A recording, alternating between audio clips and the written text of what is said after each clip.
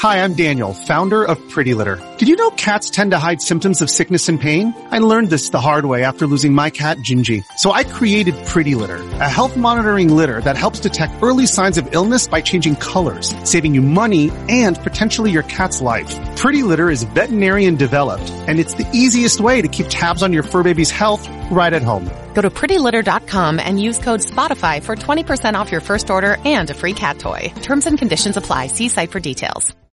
This episode is brought to you by Shopify. Whether you're selling a little or a lot, Shopify helps you do your thing, however you cha-ching. From the launch your online shop stage, all the way to the we just hit 1 million orders stage. No matter what stage you're in, Shopify's there to help you grow. Sign up for a $1 per month trial period at shopify.com/special offer, all lowercase. That's shopify.com/special offer. On this episode, I discuss the Robert Hoagland disappearance, the identification of the boy in the box, the murder of Athena Strand, and many other topics, including a milestone for my car. I'm Ed Densel, and this is Unfound Live for December 12th, 2022.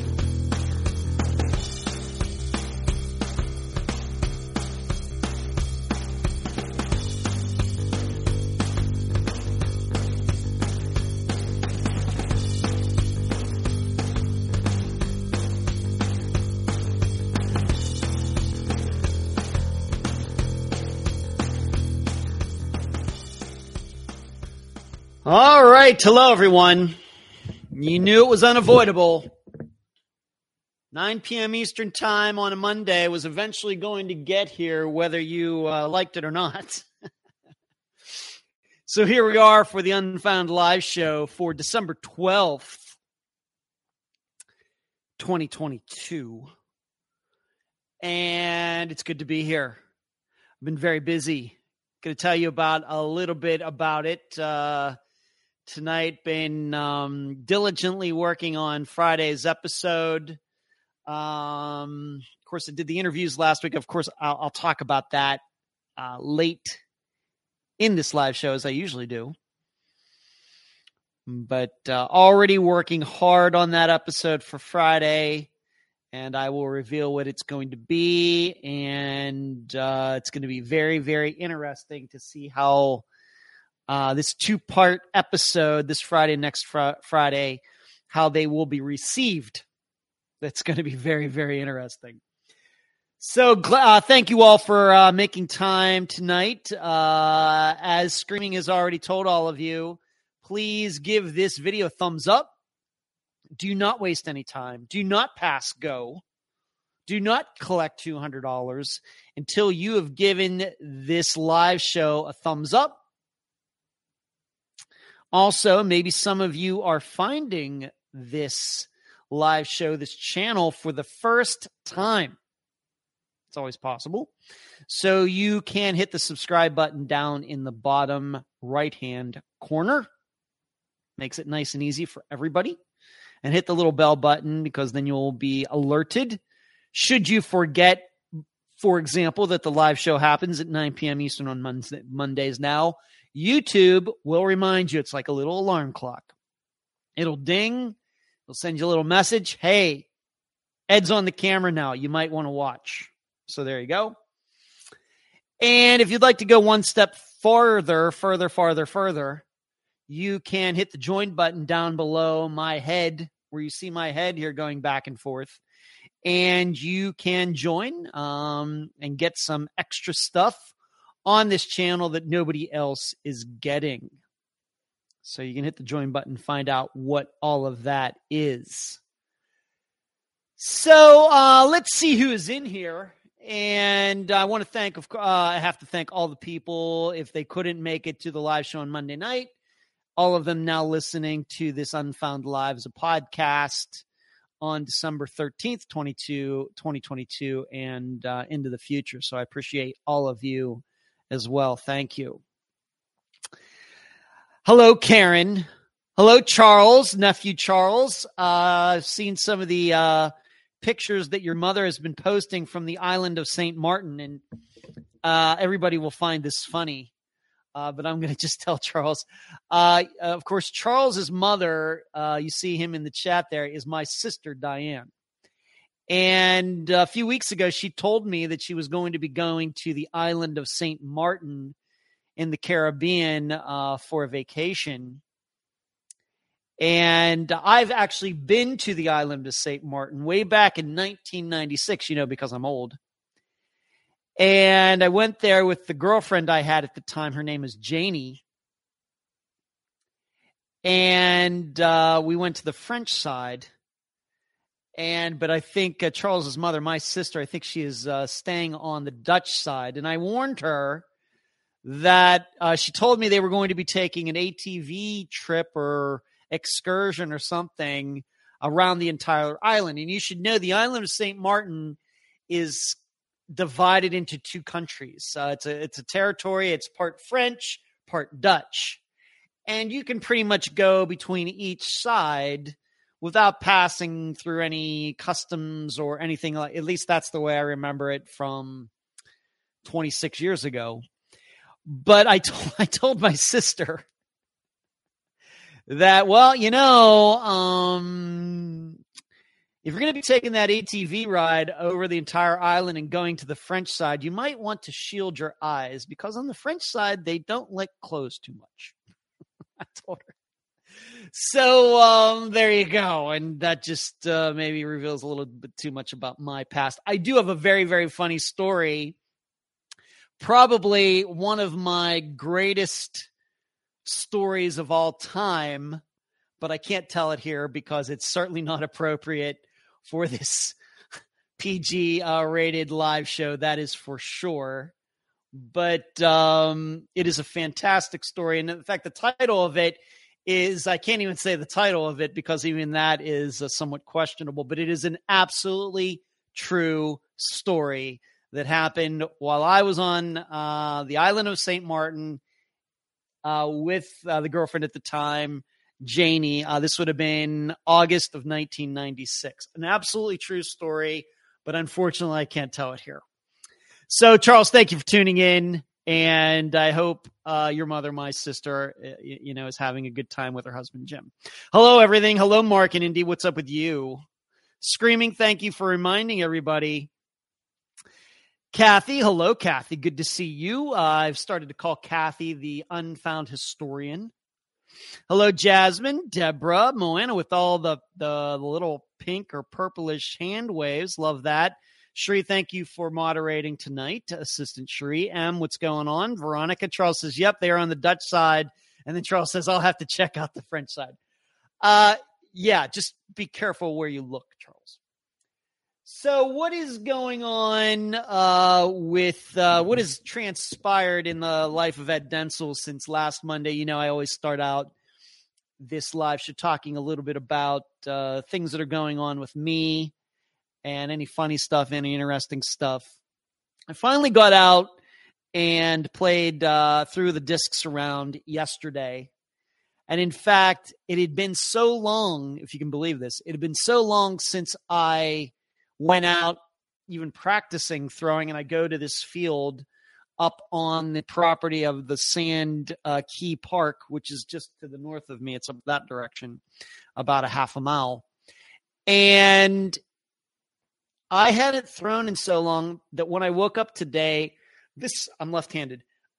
This part of my body right here was sore. That just shows you that, in fact, just touching it today, it's a little tender.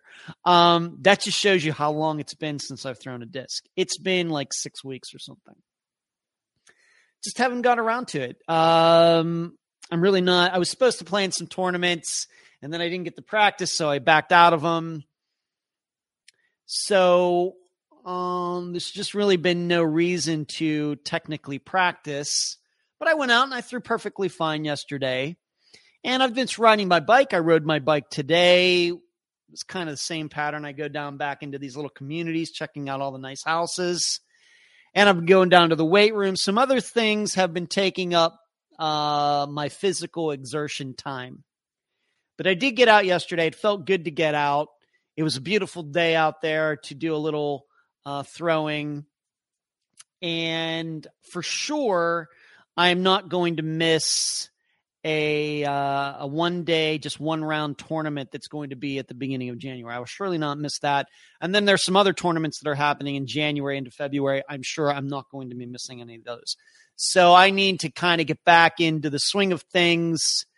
And it's going to be a little tough because I'm actually going to be going up to see my dad for a week at Christmas. So that'll certainly get in the way of that, but I'll try to get some practice in before I go up there, and I'll talk about that in a little bit. So I was out throwing the discs yesterday, and probably this coming Sunday I'll go play with the club, given it's going to be the last Sunday that I can go, and I still have my bag tag, which I need to turn in, as long as it's not raining or anything, of course. But I'll probably go play this coming Sunday morning. It's just...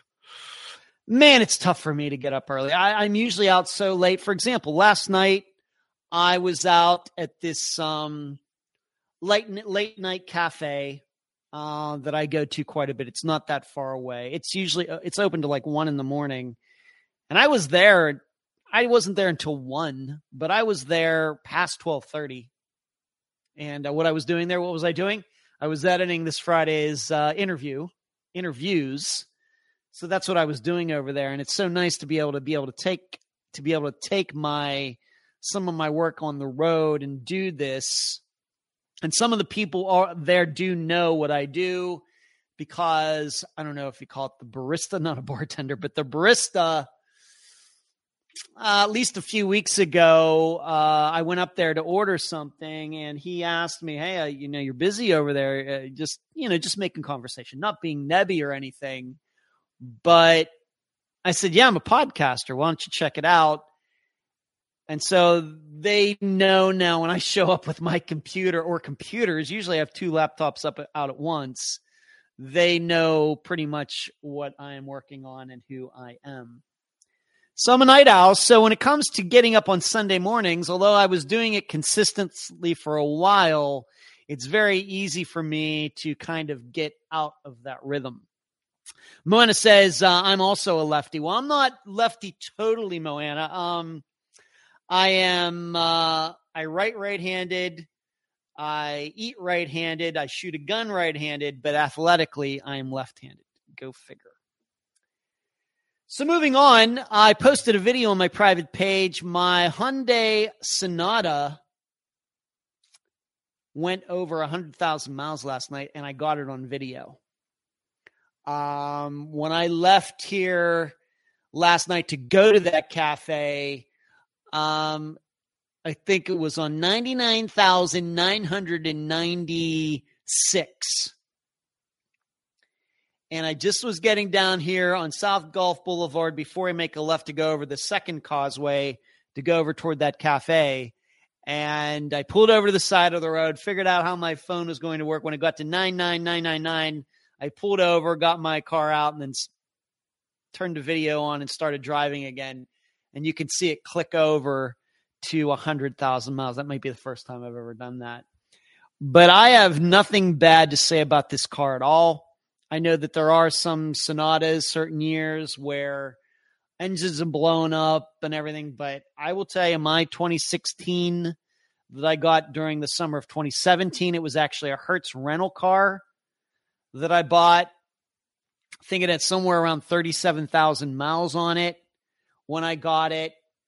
And it has just been fantastic. Of course, we had that paint problem for most of this year. I got it painted about a month ago, and I actually got the car detailed last week. The car is looking fantastic now, except for that little ding on the back left driver's side bumper. Other than that, the car is looking fantastic. And it's driving fantastic. Had a battery go back. I guess that must have been in September. Seems like yesterday. What a day that was. But replaced the battery. Of course, I've changed tires on it.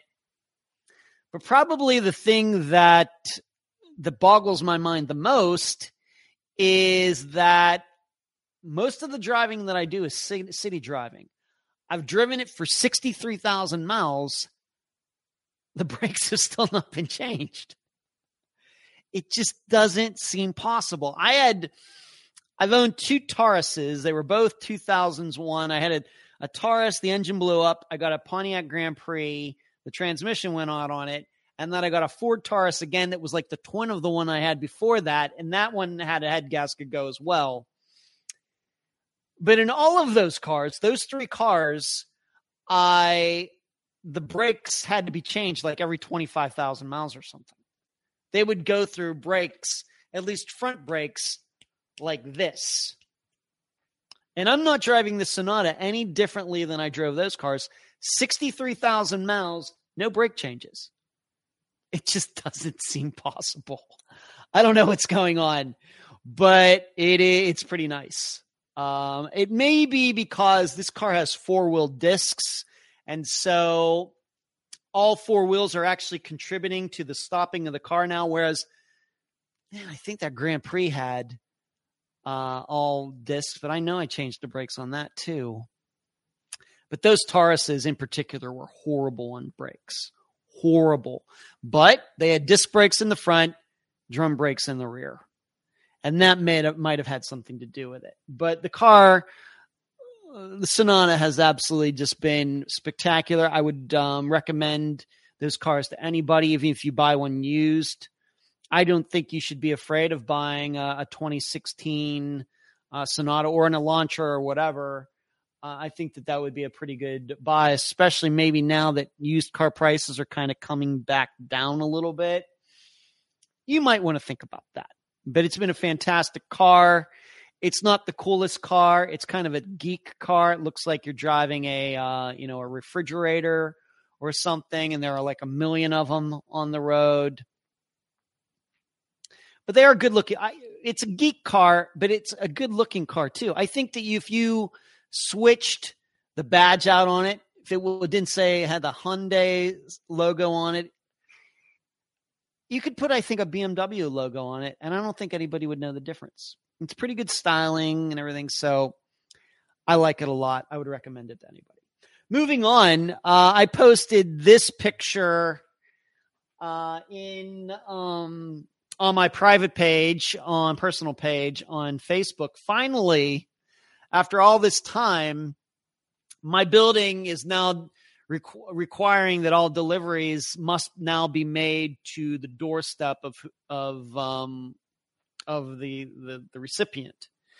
Since COVID got started, of course, back what would be now considered, at least in the United States, March 2020, they were allowing UPS, Amazon, FedEx, whoever else, they were allowed to just put the packages down on this table in the second floor, and then you'd have to go down there and kind of pick through everything to see if you got what you ordered.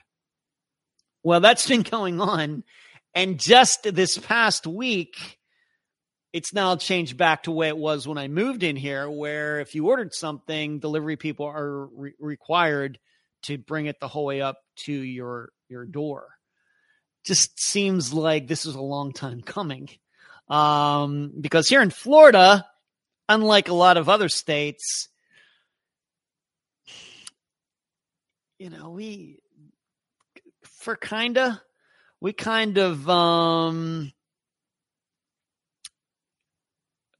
of got back to normal a lot faster than a lot of states. So it did seem weird to me that here in this building that it went for so long that the delivery people were just allowed to drop the stuff down there and leave. Of course, that's easier for them. I'm sure they don't like having to go up to every floor like they used to, but I do think that leaving packages down there, though, did lead to some theft, dare I say it, even though this complex where I live is very nice. I think we did have some thieving going on, and I know for a fact that I had one thing, I forget what it was now, but I certainly had something stolen. Not a big deal, wasn't very expensive, but I had something taken off the table down there. So finally, they put a sign up for all the delivery people. Everybody's now required. They're now required to take everything up to each floor, and that's no fun because this building and the one next to it 20 floors. And each floor has 8 condos. Now, they're not all lived in, but you could do that math pretty quickly. It's going to take you some time to go through a building if you got a decent amount of packages for each building. So that has finally gotten back to pre-COVID days, and I'm liking that a lot. Mona says she's also a night owl. Okay. Back in the day, I was not. Well, like when I worked at Star Trek going way, way back, I used to go to bed at 10:30. Not these days. Things have certainly changed. And then M says, I have 189,000 miles, no brake changes. What kind of car are you driving, M? No brake changes on a car with 189,000 miles. Okay, you got to tell us all what the kind of car that is. Moving on. As I stated earlier, I am going to Pennsylvania for Christmas. And I just made the flight arrangements today. I called my dad. He had been,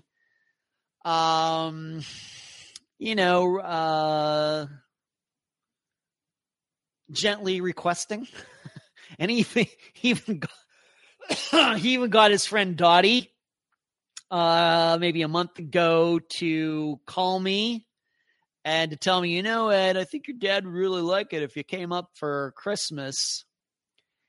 And so I finally got around to talking to my dad about it today. And so I will be flying up there next Thursday, so December 22nd, and coming back to Florida on December 30th. Once again, I'm flying, and I don't think my dad, there's just too much going on with me in January. And I told my dad that for him to come down, then he said he maybe might come down in February or something. We'll see.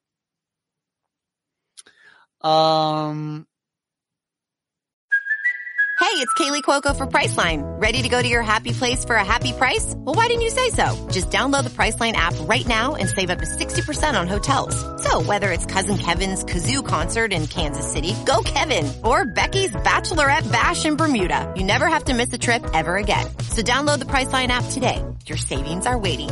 Go to your happy place for a happy price. Go to your happy price, Priceline. So that's just the arrangements I made today. Looking forward to going up there, I guess. Probably see my sister, Charles's mother, while I'm up there. See my brother Michael. Maybe see my buddy Brad. Maybe see my mother's brother, my Uncle Ron and his wife Aunt Sil. They always have kind of a party on Christmas Eve. Maybe I'll go over there for that. We'll see what the weather's like. As I always say, when I'm in Pennsylvania in the winter, it better be none of this drab 30-degree day. I want snow. If I'm going to be there, it just got to snow. And that kind of happened when I went up there late January of this year when my dad lost his driver's license for a few months. The first 2 weeks that I was there, it just snowed like nobody's business. And then the second 2 weeks or 3 weeks, whatever it was, it all melted and then it got ugly. So I'm hoping when I go up there that they have a big, huge white Christmas in Western Pennsylvania. If I'm going to be there, that's what I want it to be. So that's where I'm going to be. I'll take, I will certainly have next Friday's episode done by the time that I fly out.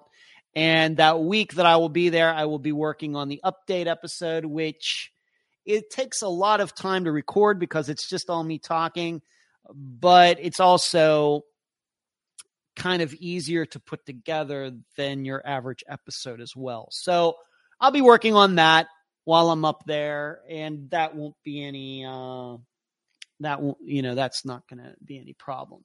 But I will be back here December 30th, and hopefully I'll find somebody who wants to invite me to some cool New Year's Eve party or something. We'll see. But my dad's real happy about that. When I told him that today, he was really, really happy that I'll be going up there. And who knows what we'll get into while I'm there. But a lot of people to see. Probably go drive around, and he'll probably want. As I think most of you know, I'm not much of a churchgoer, but he'll probably want to go to church maybe on Christmas Eve or something, and I'll probably go with him, and they'll be playing all the music and all of that. So he's all excited about that, and because I wasn't there. What was it? I think that, a couple times that he's come down here, he was actually here for Christmas. But I don't remember what happened last year in 2021. He came down here, but he was only here for a few days and left. But that was not, I don't think it was during Christmas. I just forget. But so that's where I'm going to be. And I'm sure the time will fly. Next Thursday, we'll get here very quickly.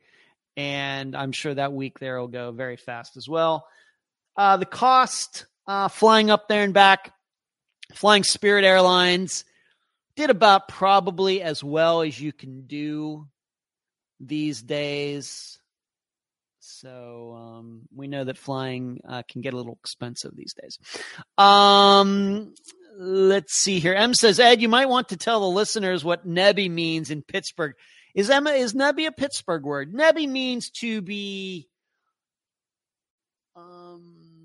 overtly curious to the point of nosing in on other people's business. That's what Nebby means. I'm sorry. I thought that was like a word that goes all over the United States. Maybe not, M. And M says, Honda Accord. Well, they certainly are good cars. That's what Deborah says. Moana says, snowing here right now. And where are you? You'll have to remind me where you are again, Mona. Or Moana. While time does fly, Kathy. The best car I ever owned was a Honda Civic with a manual transmission. Got about 180,000 miles. Yeah, they really don't make a lot of cars with manual transmissions anymore, Kathy. I'd love to have a car with a manual transmission. The last one that I had with a manual was I had a Dodge Ram Charger. It's the car I drove to Vegas when I moved there. It was a Ram Charger 4-wheel drive with a stick. And that is the last manual car. But I would love to have a car with a 5-speed, 6-speed transmission again. I can drive a stick. I got no problems, even though it's been a while. Kathy, Honda Accord, fishing, finally catching alive. Hey, fishing, what's going on? Good to see you. Kathy says, men and I am not. Never heard that expression. Nebby. Okay, Idaho. It's snowing in Idaho. Okay. Kathy says, Nebby, I am not. Shree says, I have a Ford Mustang that just sits in the garage, but it can be driven at any moment. And it has 200,000 miles on it. Wow, Shree, I didn't know that. What year is that? Is it just a regular Ford Mustang? Is it a Ford Mustang GT or 280,000 miles? What, you're going to have to tell me a little bit more about this Mustang, Sheree. Now you got my attention. I'm a big Mustang fan, even though I haven't owned one in 20 years. But I am a fan. And then finally, to close out the personal part of this live show, just wondering what everybody's taste in Christmas music is out there. I have to admit that I am a kind of a traditionalist. When I go on to Spotify and I pick out Christmas music this time of year, and then even like last year, I tend to go to the classics. Maybe Frank Sinatra or Dean Martin or, Jingle Bell, Jingle Bell, that Jingle Bell Rock. Going back to like the 50s and 60s, much more, maybe Johnny Mathis. Love me some Johnny Mathis when it comes to Christmas time. Love it. Reminds me of high school because when I was a junior in high school, I was in a typing class and the teacher would play Johnny Mathis Christmas music during the class. So while we're practicing hitting the E and the R and the T and everything, he would be playing Johnny Mathis Christmas music. It was fantastic. Even though that teacher was an a-hole. The music was fantastic, and it still sticks with me to this day. So I'm kind of, even though I'm an Iron Maiden guy, Def Leppard guy. In fact, I was wearing a Def Leppard shirt today. Judas Priest, Kiss, Megadeth, all of that. And I like my Prince. I talked about this last week, talked music taste last week. But when it comes to Christmas music, I'm a little bit of a traditionalist. However, I will tell you the last couple of days, I've also been listening to some Mannheim Steamroller, which is pretty cool. Not, it's really the only time I would probably ever listen to Mannheim Steamroller, but they have their really techno, keyboardish, electronic music twist on these Christmas tunes, Deck the Halls and the rest of them. And this guy started doing this back in the 1980s. Very, very popular. But I'm going to dish out a little bit of trivia right here to all of you that I think is going to blow a lot of your minds. But I'm going to read these comments first. Deborah says she would want a 1966 Mustang. Called of Bunny says big Elvis Christmas songs. I can go along with that. Cult. Kathy, love most Christmas music. Okay, Fishing. Dolly Parton, Hard Candy Christmas. I don't think I've ever heard that. Fishing. I have nothing against Dolly Parton, but M says Elvis also, so just like Cult of. And then M also says Johnny Mathis, loving the Johnny Mathis Christmas music as well. This is something that's probably going to blow your mind. Of course, the only way I can blow your mind is if you actually know Mannheim Steamroller and you also know this other artist that I'm going to bring up here in a second. Of course, Mannheim Steamroller, if you've ever heard the music, like I stated a moment ago, it's very electronic. They do have traditional instruments, flutes and violins and everything, but there's a lot of keyboardish stuff, and especially if you listen to their stuff from the 1980s, you can certainly tell that it's keyboards from the 1980s.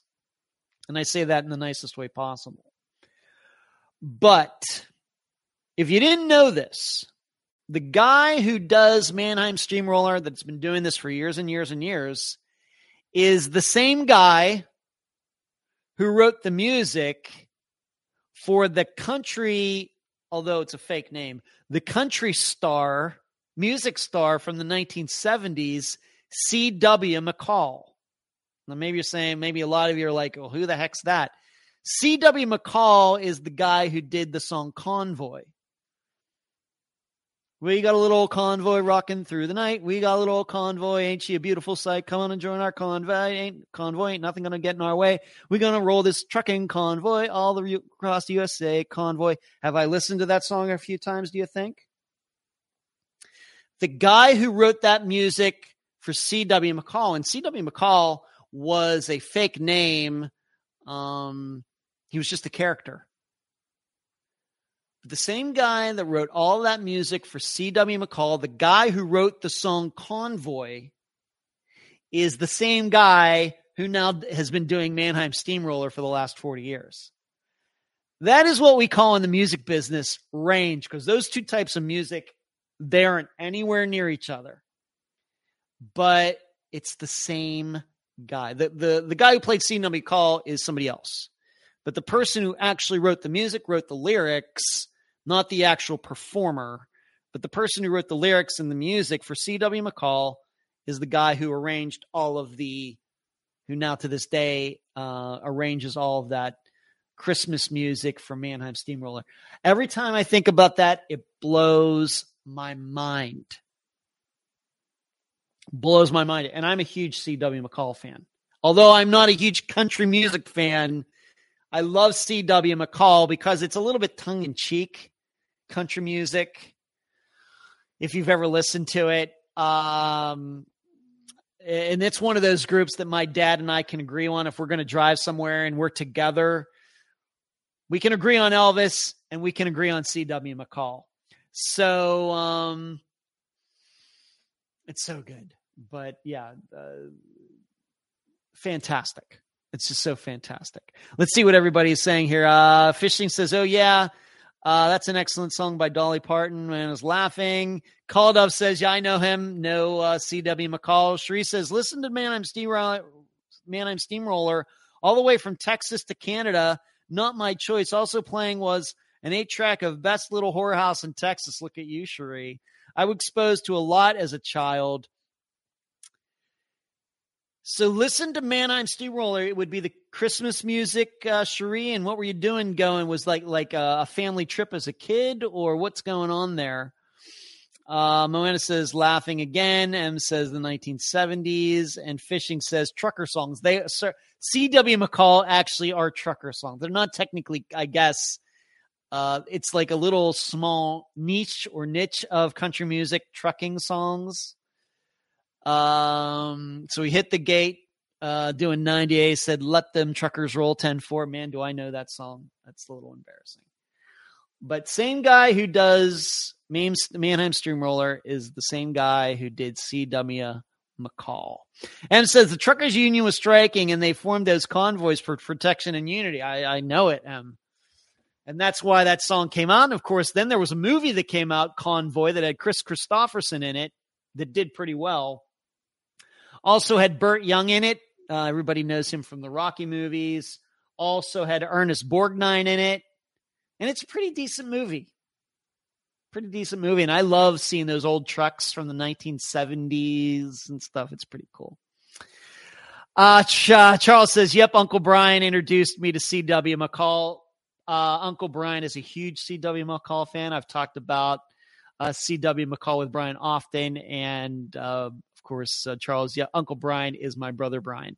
Deborah Breaker 19. This year's the Rubber Duck. That's right, Deborah. All right, we got C.W. McCall stuff going on in the live show tonight. I couldn't be more pleased. That is fantastic.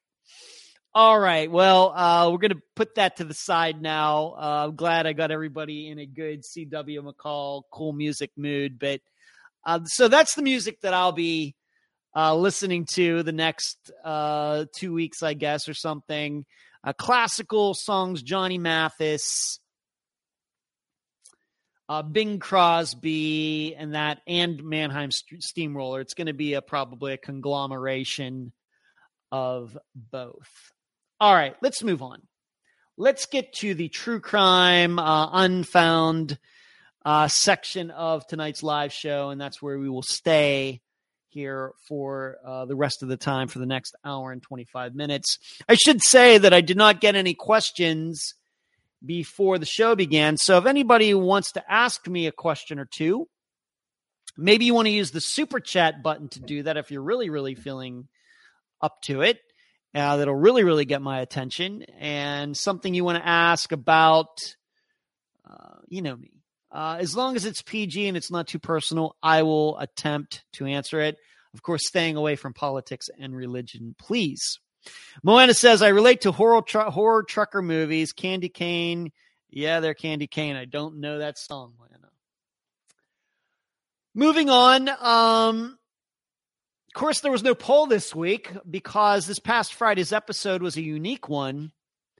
Had one of the best friends of the podcast and a woman who has played a huge role in my life over the last 2.5 years.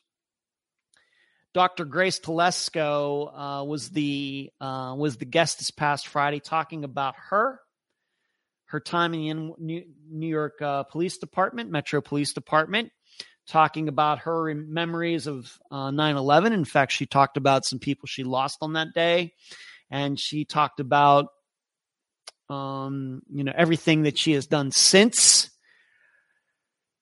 You talk about now a lot of those things that she said, I didn't know she was going to say them. We had not ever really talked about 9/11, where she was.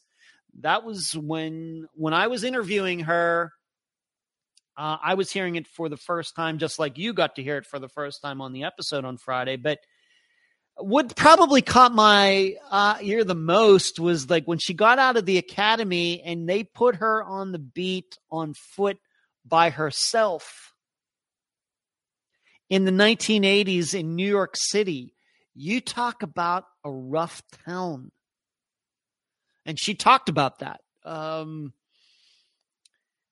even stated in the interview that even though this movie was made 10 years before Grace became a police officer in New York City, you want to see what New York City was like until the 1990s. Just look at the movie The French Connection.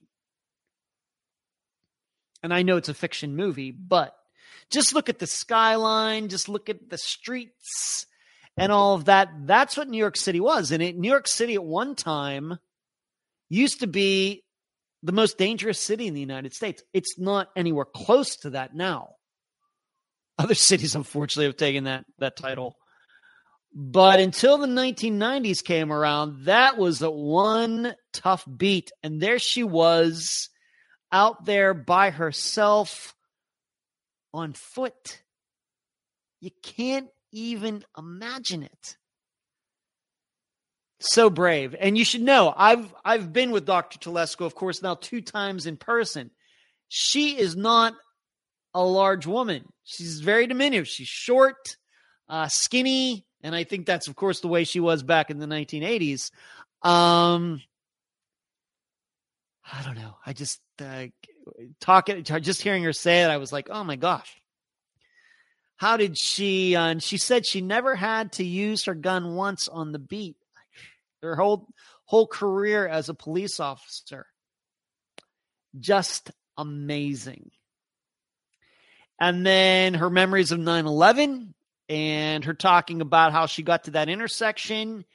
And I think she said in so many words that if she had gotten to that intersection and turned right, going toward the World Trade Center, that she probably would have gotten killed with a lot of other police officers who were there, because they would have been right in the vicinity when the towers came down.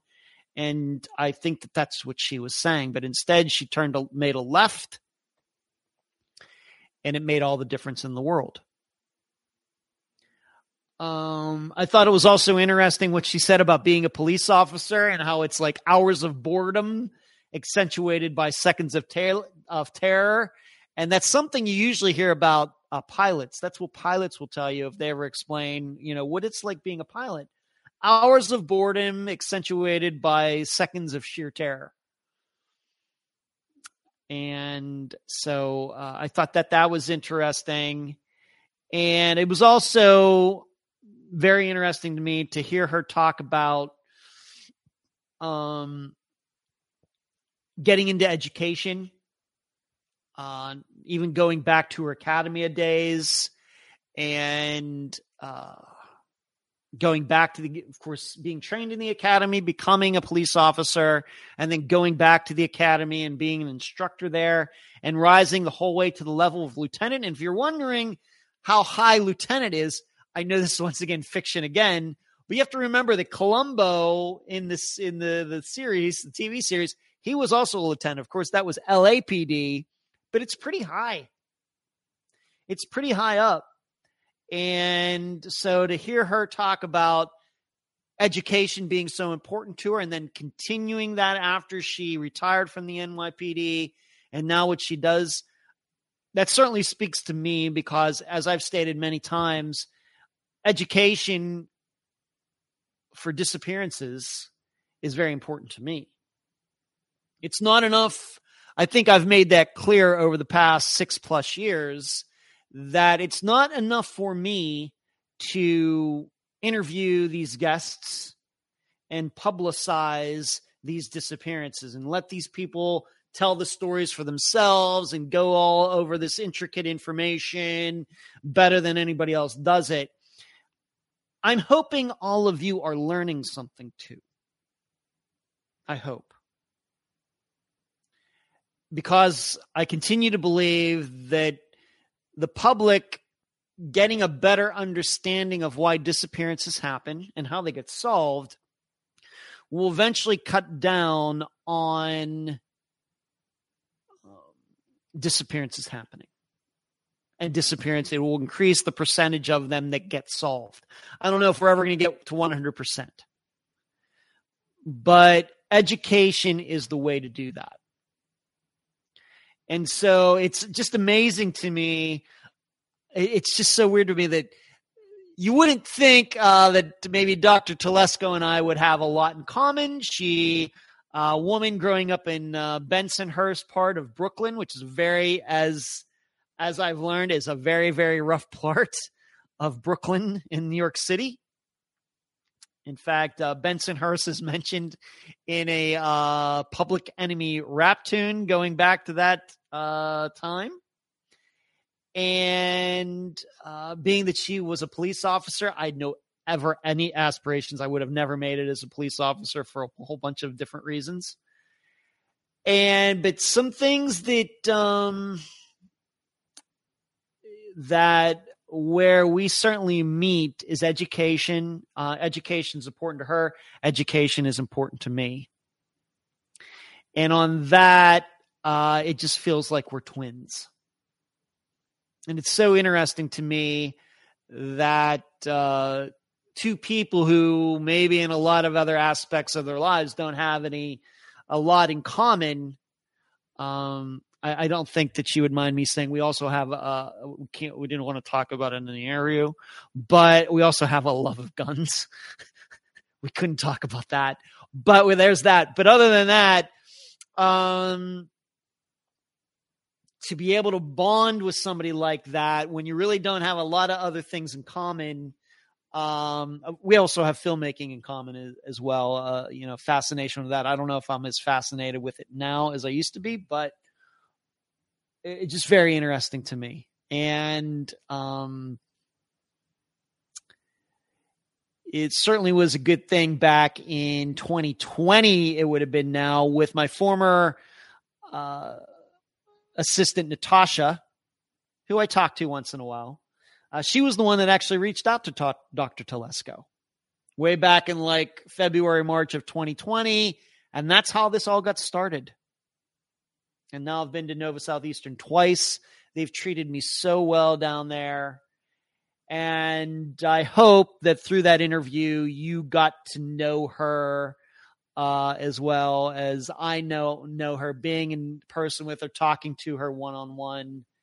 And I think everybody loved that interview. And it was so important to me that I wanted to make it a Friday episode. Usually cover disappearances, but I thought getting to know her and everybody getting to know her was important enough to make it a regular podcast episode. And of course I run things, so I'm going to do what I want. So there's that. Great show with her. Fishing says, hello, Deborah, with the little birdie. M says, that was a great interview, Ed. Thank you. M says, shocking story. I love when she made most of my arrests were drug arrests. That's right. And that can't be easy, M. Could not be easy. Here, Ed says, M says, Ed, here's a question I thought of when I listened to the podcast. Have you ever thought of teaching college? I have. The issue, M, is that, as Dr. Telesco also find out, I mean, we really didn't want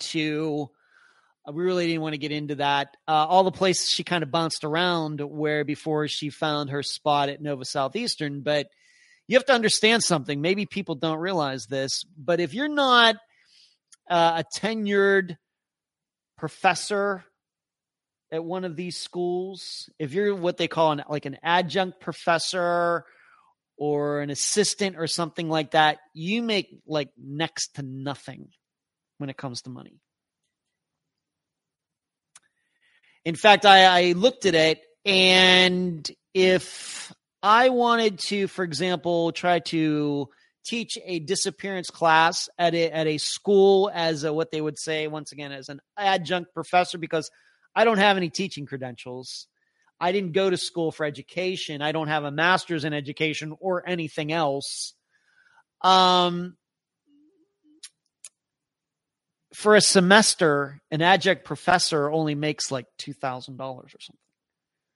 So for like 3.5 months of work, it's like $2,000. Like I said, I've looked into it. I mean, I make way more than that doing Unfound every just for a month. So, and plus it's a lot of work.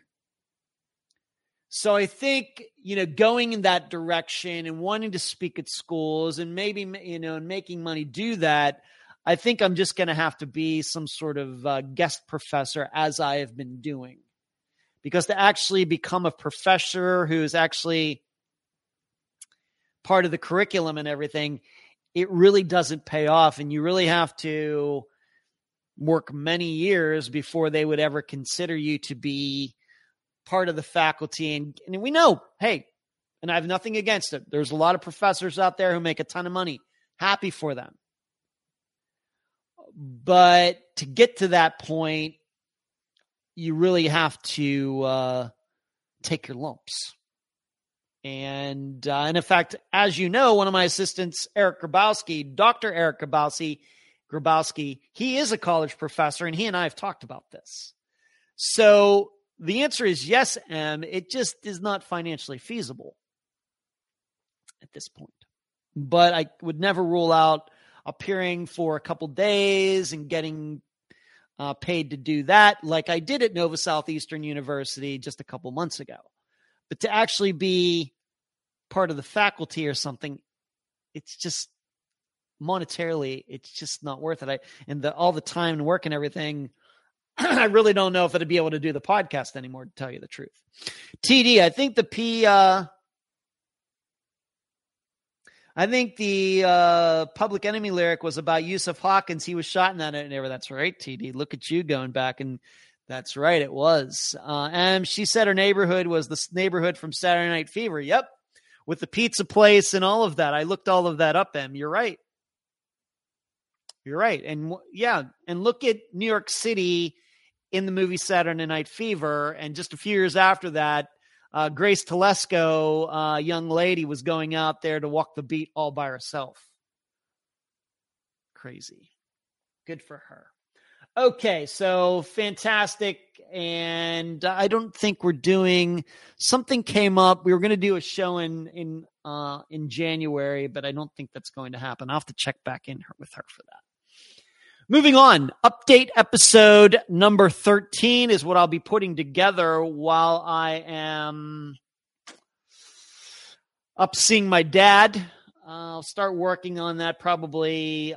I think I'm going to be able to get the entire part 2 of this coming two-parter done this coming weekend. So I'll be able to devote some time next week to start going over what updates are going to get done, start putting that together, and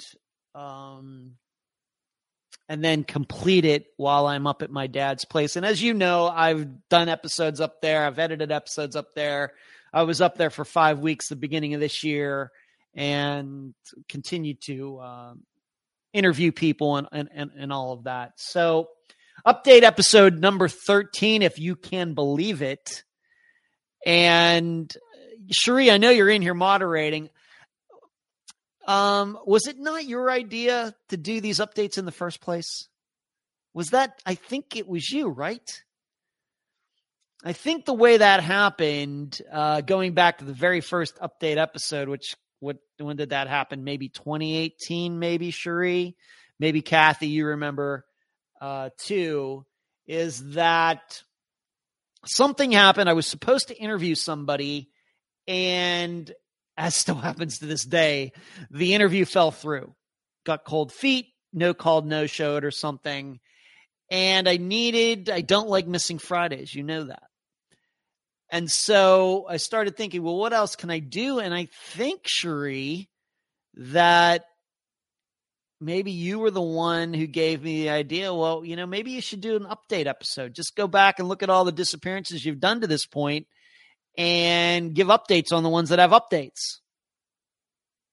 I think that's how that happened. Maybe, Cherie, if I'm remembering that wrong, you point me in the right direction. But that's how the update episode started. It was not something that I ever intended to do, but then it became a necessity. And then I discovered how much everybody liked that. And I said, well, maybe we need to make this a regular thing. And then I figured out what would be a good span in between each episode. And that ended up being 4 months. And that's how we now, I guess maybe starting in 2020 or maybe even 2019, we now do them every 4 months. End of April, end of August, end of December. End of April, end of August, end of December. And this was something that when I started this podcast back in 2016 was not something that was on my mind at all. It's just funny how these things work. Now it has become an integral part of the overall umbrella of all the Unfound stuff. And I think it's one of the things that all of you enjoy the most because you love hearing updates on disappearances, whether, of course, remains have been found or whatever else is going on. And I try to not miss anything, even though it's getting tougher and tougher because we are now up to 270. Well, this Friday, it'll be 276 disappearances. So every update episode, it gets a little tougher and a little tougher to make sure I don't miss anything as regarding updates. And unfortunately, that list that I read at the end continues to get longer and longer and longer, but that's the way it's going to be. So December 30th is the next update episode, number 13, lucky number 13. And really right now, I cannot tell you how long it's going to be. I really don't know until I really start looking at everything. Kathy says, I didn't find Unfound until January 2019. I'm remembering that now, Kathy. So yeah, you were not around for the first maybe couple update episodes, maybe. Okay.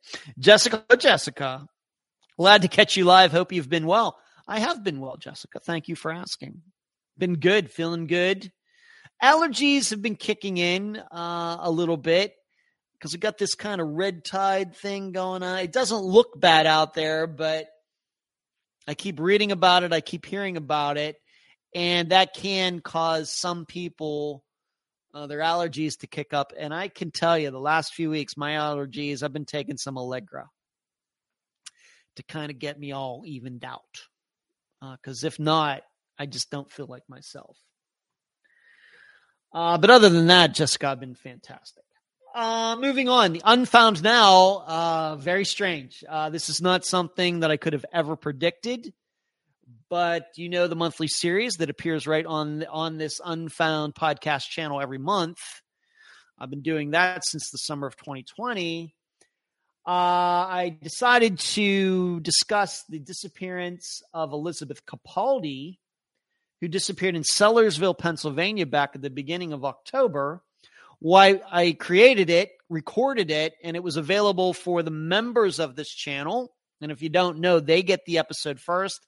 Then roughly a week later to 10 days later, I release it to all of you. Well, I never could have predicted when I made that recording, must have been like November 29th, something like that it would be solved before it would actually get to all of you, the public. Because what happened is that I did the recording, and maybe some of you have watched it already, and you probably have, if you've looked it up, you're probably saying, well, why didn't Ed mention that it was solved? Well, the reason I didn't mention it was solved is when I made the recording, it wasn't solved.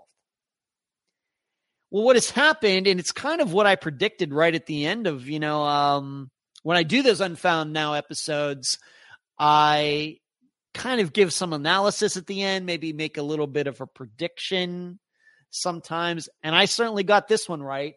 It turns out that her husband killed her. I predicted it right. It was the man said type of disappearance, and he just this past week. So for all of you, it became public. That video became public, I think, on Saturday.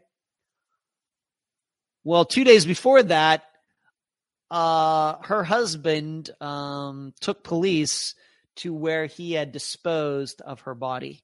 Now, I don't know any of the particulars about what all had happened, and but I think they said it was like near an airport. He disposed of her near an airport or something. But I was right. And I kind of, the first time I even looked at it, that it kind of did feel like a man said that, you know, he said that she did this, he said she did that, and there were no facts to back it up.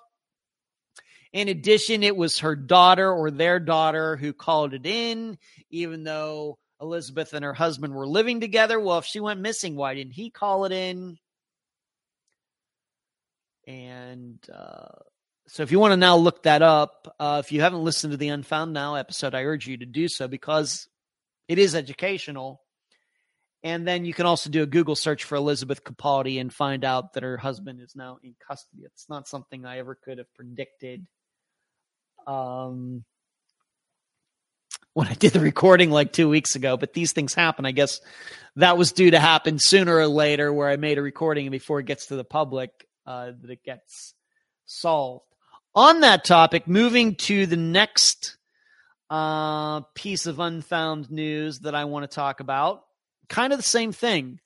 There's a man, Michael McKenney, who went missing in Ohio a couple years ago. And I have been in contact with his mother. I've talked to her a couple times. And this is going to be a disappearance that I was going to be covering in January, given that we have this 2-part episode. And then the Unfound episode or update episode number 13. The soonest I would have been able to cover this disappearance is in January of 2023. I spoke to his mother, Yolanda, a couple times. And in fact, I just spoke to her a week ago. Well, unfortunately, on Wednesday, his remains were found near where his car was parked at this park in Ohio. And this is maybe, I was trying to think about this. This is certainly not the first time it happened, and certainly not even the second. This might be like maybe the 4th or 5th time that I've been talking to somebody in a family, and in the process of preparing maybe to do an episode on the disappearance, the missing person is found. And it's been, of course, unfortunately, the person has been deceased. I think that this has happened 4 or 5 times now.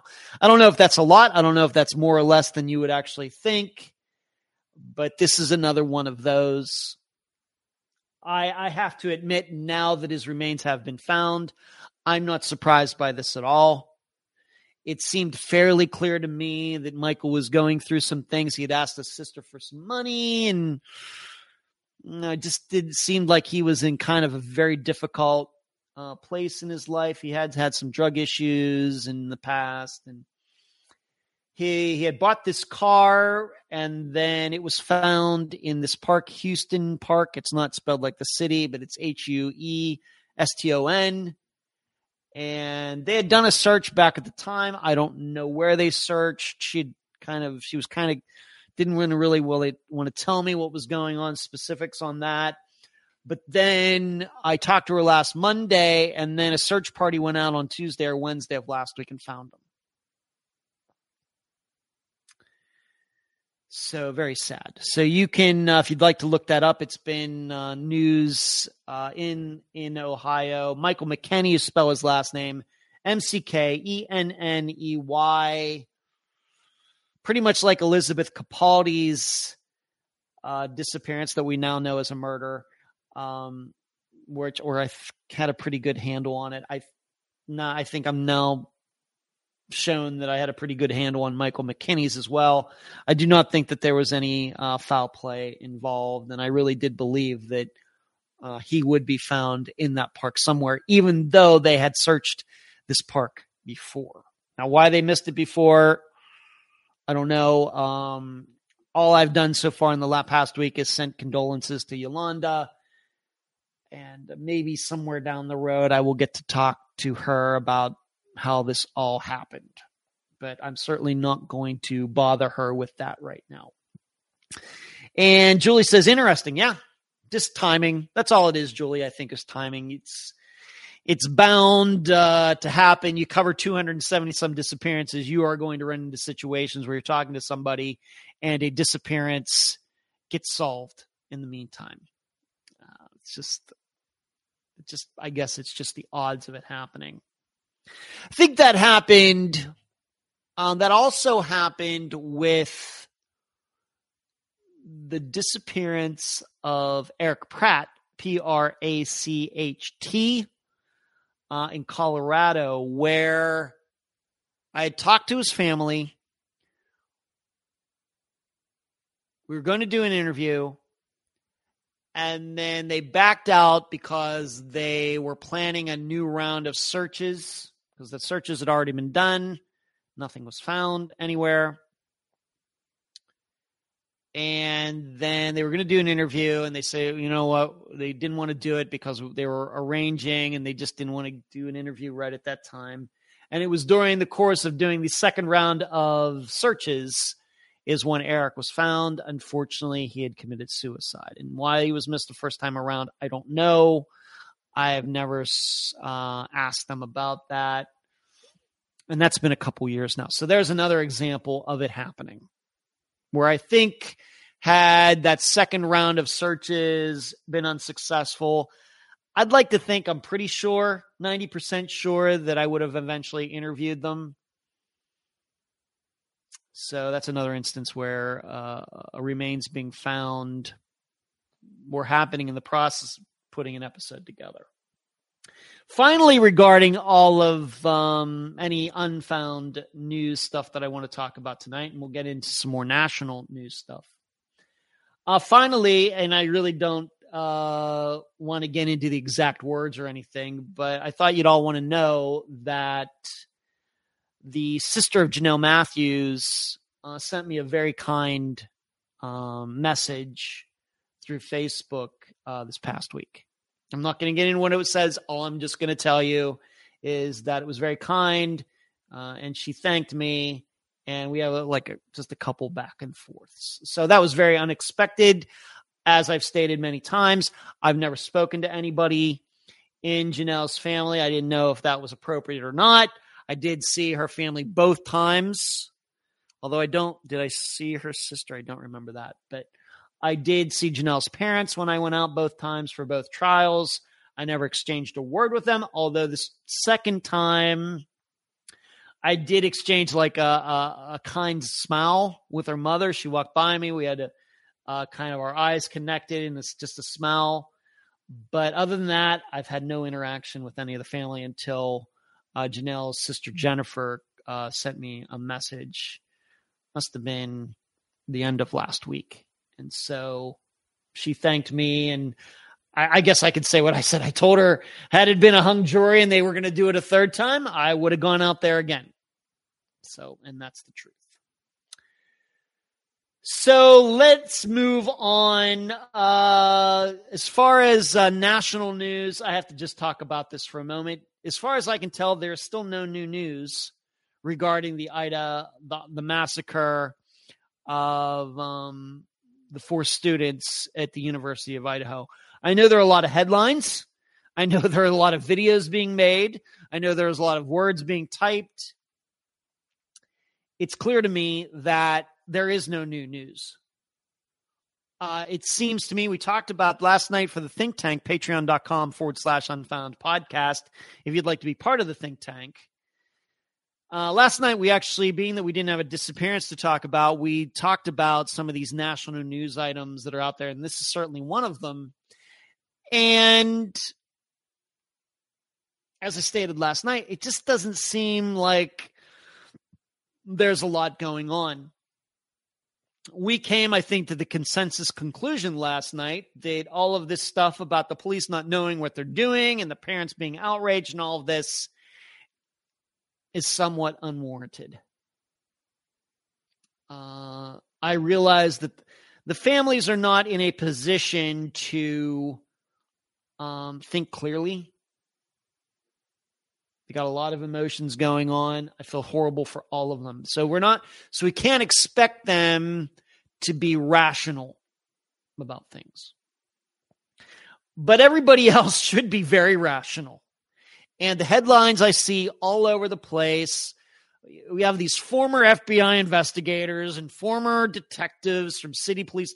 Well, they don't know what they're doing. This should be done. It's all crazy. It's disgusting. It's disgusting. We don't know what's going on.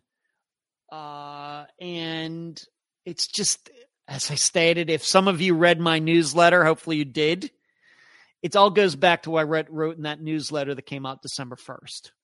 My frustration with any type of media covering any types of crimes. It's all totally overblown. And the more they talk about it, the more they show they don't know anything about it. They don't know anything about the topic. And even these people they get, former FBI investigators, these people will say anything. Or to quote Howard Beale from the Movie Network, they'll tell you any crap. That's not what he says, but you know what he said. They'll tell you any crap you want to hear.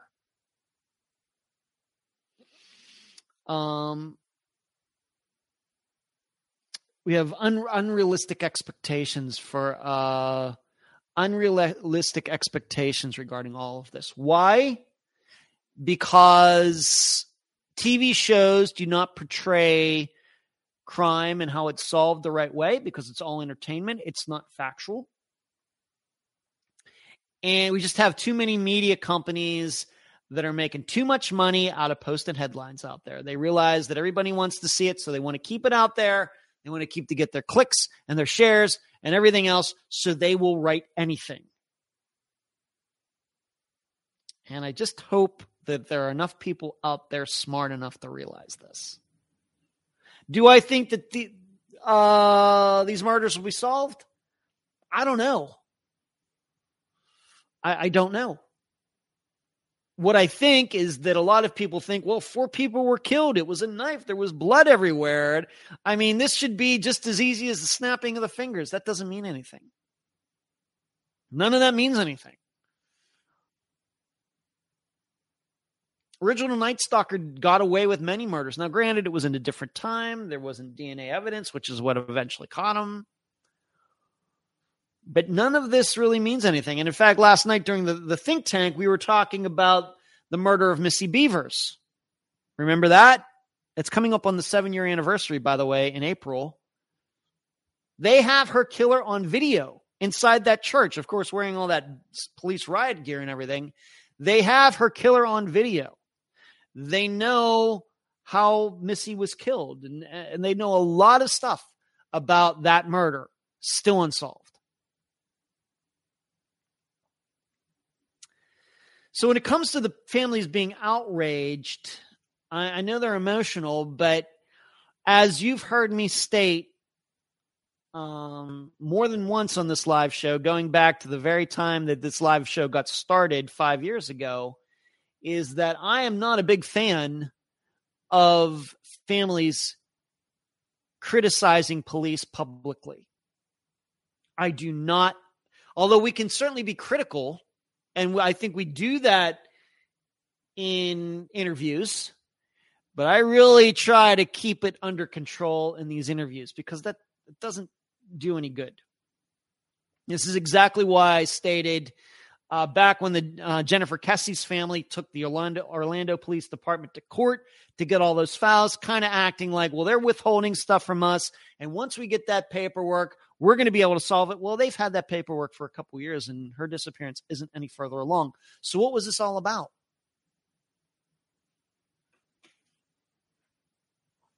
Now, I realize police make mistakes. There are corrupt police officers and everything else.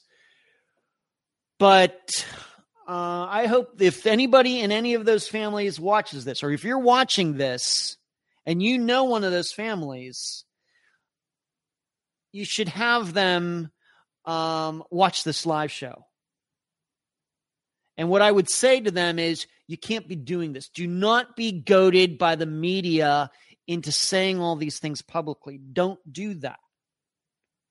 I know you're emotional. I know it hurts. I don't know what it's like to be in your shoes, but I've been interviewing people exactly like you for the last over 6 years.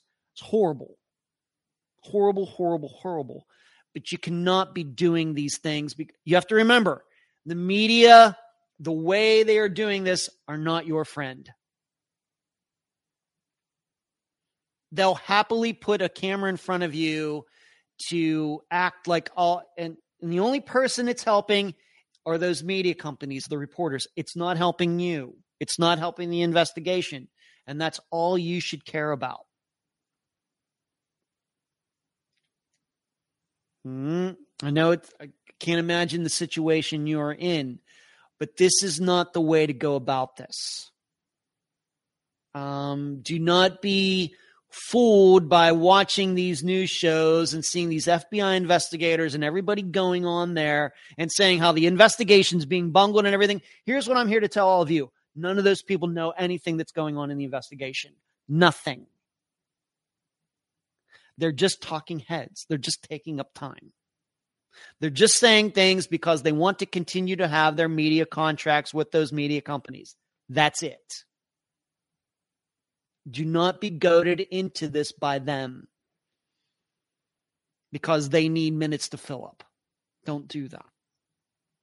And that's what although it doesn't come up a lot with the guests that I talk to, interview for Unfound, but what I always tell them is, don't let the police push you around, but on the other hand, do not criticize them publicly necessarily either. You be nice, you be firm. Don't swear at them. Say thank you. And please smile, but always be firm. And if you really, really think that they're blowing you off, then you go to the city council. Then you go to the mayor. Then you go to your representative. You go up the chain of command. You don't go to some local TV station and get a camera in your face and turn the camera turns on and then you blast it. That's great theater. But I don't know how much is going to get done because of that. So, Sheree says, Jasmine says that was nice of her. Yes. Janelle's sister. Yes. Sheree says, oh, wow, I didn't know that. Sorry, I didn't tell you, Sheree. But yeah, she sent me a very nice message. Very nice. Deborah says, I hate to say this, but I have a strange feeling one of the people that are still living you mean living in the apartment may have had a hand in it? Okay, Deborah. Using a knife is so up close and personal and done with such rage, I think that the person or persons would be very tired after that. Just depends, Deborah. Maybe they were on something. Maybe they were on meth or speed or something. It's just hard to say. I don't think she would mind me saying this, but I've been behind the scenes through Messenger. I've been talking to former guest of the program, Reggie, who was the guest for the Kyle Fleischman episode. And she's been really into this. And, there's this neighbor who had these charges against them 10 years ago. Certainly, there are a lot of shady people in Moscow, Idaho. Certainly. There's no denying that. But there are shady people in every town. That doesn't mean anything. We only know about these shady people because people are looking into them. We're not looking at shady people in any other town because no massacres have occurred there. But there are shady people with felonies and everything in those towns too. So just have to keep that in mind. Okay, moving on. Something I have to talk about. The disappearance and then reappearance of Robert Hoagland. I don't think this was ever on my list of disappearances that I was going to cover. Maybe eventually. I never attempted to contact anybody in his family. I don't think that any of my assistants, Cherie or Emily, for example, ever tried to contact anybody in his family. So maybe we would have gotten to his disappearance if he had not been found. But he was. So I'm going to read this article. A man who disappeared from Connecticut nearly a decade ago was found dead in New York where he had been living under a new name. Robert Hoagland was reported missing in Newtown, Connecticut on July 29th, 2013, after he failed to pick up a family member from the airport and did not show up to work, per NBC News. His car's wallet and cell phone and medication were all found left at his house, and police reported that he was last spotted at a gas station in the town. His disappearance launched a high-profile nationwide investigation with people from around the United States reporting sightings of him, and he was even featured on the investigation Discovery show Disappeared, and I've seen that episode. No one knew what happened to Hoagland until this week when the sheriff's department in Sullivan County, New York, found him dead at a residence in Rock Hill, New York. He had been living under a pseudonym, Richard King, at the time. The sheriff's department had trouble identifying the man at first until they found documents in the home linking him to the name Robert Hoagland. It worked with detectives. They worked together to confirm that Richard King and Robert Hoagland were the same man. Police said Hoagland had been living in Sullivan County, masquerading under the new name since around November 2013. So who knows what he was doing between July and November.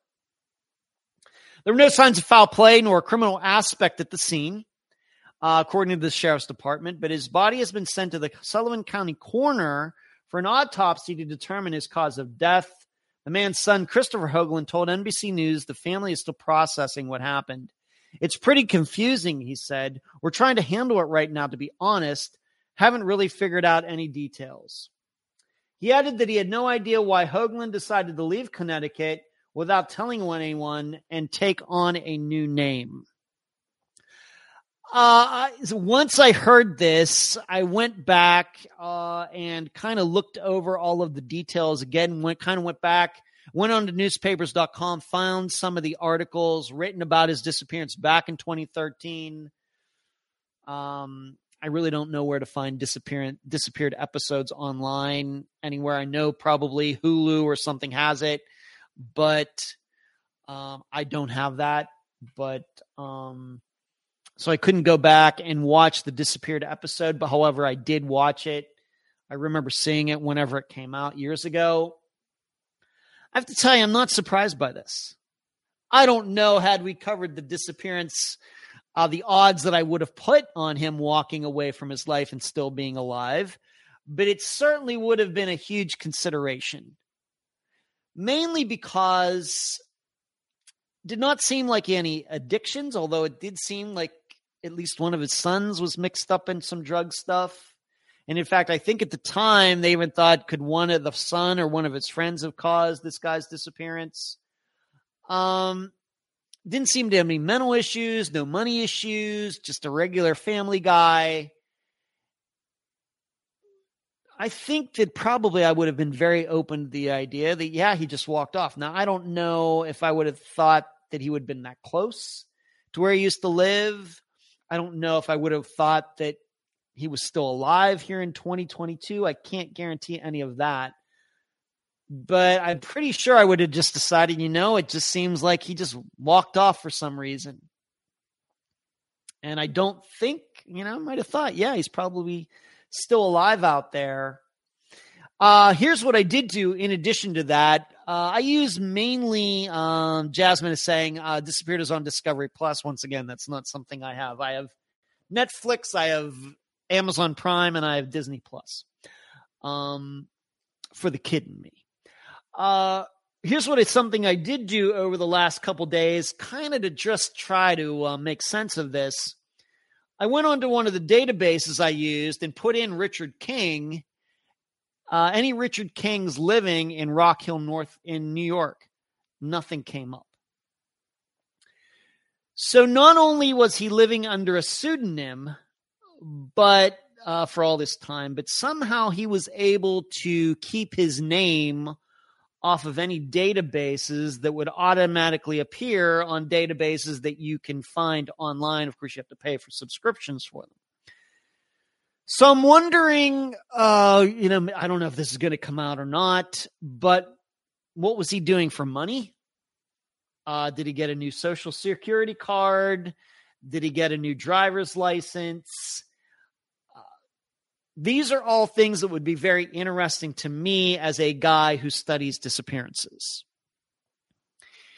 It certainly is noteworthy that looking up Richard King on this particular database, which is pretty good. It's not 100% accurate. I've found mistakes in it over the few years that I've been using it, but I would certainly put its accuracy and complete coverage up to about 99%.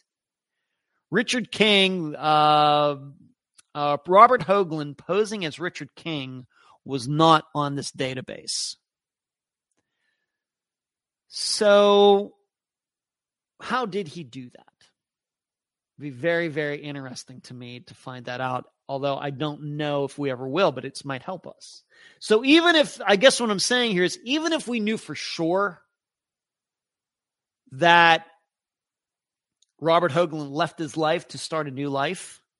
And even if we knew the name that he was living under, and Richard King is a fairly common name in the United States, we still would not have been able to find him because he was not listed on a database for anywhere in New York or anywhere else. So how did he do that? Now, you're probably wondering, are there any unfound disappearances where it's a possibility, maybe let's just say similar circumstances? Are there any unfound disappearances that have similar circumstances to Robert's? Well, I'm just going to name a few. Trevor Nichols. You remember he was the guy in the Army, coincidentally also in New York. He was getting transferred, I think, to Kansas. Disappeared somewhere in there. Patty Taylor, she was at a girls' school in the early 80s in Tulsa, Oklahoma, seemingly ran off from that girls' school. I'm certainly open to that. Judith Emke, you might remember her. I think that was from Tennessee. She was married, but might have had something going on with her next door neighbor. She was a nurse, and she had told some other nurses that she might just run away all by herself. Mary Jane Van Gilder, the oldest disappearance that Unfound has ever covered. I think a lot of people believe aren't really buying into the foul play angle for her either. She might have walked off, and back in the 1940s, she could have easily changed her name and nobody would know. And then even maybe more recently, I certainly could be open to the idea that Chase Lackey also walked off, given what he was doing and how he was hiding a lot of stuff from his family. And maybe he thought he was going to get caught up in all of that and scooped up all the cash that he was making selling marijuana without his family knowing, and has gone somewhere and is now living under a new identity. That would not surprise me at all. So those are some of the disappearances Unfound has covered that kind of feel to me very much like Robert Hoagland's. Jasmine says, I can't believe he did this. His own family and had his son Max under suspicion with having something to do with his disappearance. That's right. I know, Jasmine. It just doesn't seem to me like some sort of mental disconnect or something mental or anything like that. It seems to me that Robert chose to do this all on his own. I think what this also shows is something else. And it's something that I've brought up many times, is that you can show a missing person's face all over the place. Disappeared, plays internationally. Robert Hoagland's face is out there. And nobody in Rock Hill, New York, thought he was the missing guy, thought Richard King was the missing guy. This is also why we don't, if you'll notice this, this is one of the reasons we don't pay too much attention to what missing people were wearing when they went missing. We don't get too much into descriptions. Certainly sometimes we post pictures. I do post pictures, and some of the YouTube videos that I make, or when Natasha used to do it, we do that. But I'm inclined to believe that putting pictures out there of missing people is highly overrated. Posting flyers and all that, I don't know. I'm guessing it happens maybe at least a couple times a year, but it's just not a reliable way to find missing people. I mean, yeah, I guess you have to put their pictures up there, but it goes back to what I've talked about. It's just not how the human mind works. If you show me the picture of a missing person right now, and then a week from now, I go to Disney World and I'm just walking through there and that missing person walks by me, even myself, as a guy who does this for a living, probably not going to recognize the person. But this proves it. He was just not that far away. His picture was out everywhere. He was on the news. He was on Disappeared. And still, the next door neighbors or other people around, whomever was around him in Rock Hill, did not put it all together. frustrating, but that's just how the mind works. Kathy says Robert had disappeared 4 years ago, but returned after 3 weeks. He changed professions a few times. Yeah. So maybe that was a test run, Kathy. Maybe. Let's move on to this. Athena Strand. Of course, murdered by somebody working for FedEx. Tannerlin Horner told investigators he accidentally struck Athena Strand with his delivery vehicle. I talked about this last week, but now we have a story. I'm not saying we believe it. At the child's Cottondale home, and later strangled her with his hands so she wouldn't tell her father what happened, according to an affidavit. David Horner stated he was backing up in the FedEx truck. He accidentally hit Athena with the truck, but she was not seriously injured. He panicked and put her in the van. Horner stated Athena was alive at the time, talking to him, and told him her name was Athena. Horner stated he attempted to break Athena's neck to kill her. Horner stated when he attempted to break Athena's neck, it did not work, so he strangled her with his bare hands in the back of the FedEx van. He told investigators he strangled her because she was going to tell her father about being hit by the FedEx truck the defendant was operating. Ladies and gentlemen, I'm just reading what the story says. The FBI was able to work with Big Top Spin, the contracting company delivering packages for FedEx, to determine the vehicle that had made the delivery to Strand's home Wednesday, November 30th. Investigators were able to determine video was available from the truck and reviewed the footage. The FBI employee found that the driver had taken a young girl who was visually similar to Athena in his van. The driver was seen on video talking to her in the van. When investigators located Horner, he told them he had taken Strand and that she was deceased. Horner told investigators, later took investigators to where he had left the 7-year-old's body in the water off County Road 4668 near Boyd. Homer remains in the Wise County Jail with bond set at $1.5 million. We talked about this last night in the think tank. Once again, patreon.com/Unfound podcast if you'd like to join the think tank. We decided that none of us believe this at all. What he's saying is he hit into this girl. She couldn't have been too injured. She was talking, so he says. And I guess because he was afraid he was going to lose his job because he backed into her, that he had to kill her. I guess they have this video. I'm not inclined to believe any of this. So we must be open to the other idea. And this is something that we got into. And this is what makes the think tank so great, and how we throw around ideas and everybody has different points of view. More inclined to believe that this guy is just a guy who had been maybe cruising around for a while, just hoping to run into a little girl to kill. Because I asked the question last night during the think tank, did this guy really go out that morning of delivering boxes with the intent on killing a little girl or not? And the answer we kind of came to is yes, he did. But not necessarily on that particular morning. It very well may be that has been on his mind for a long time, but he was never offered the opportunity, never presented itself. But then it did.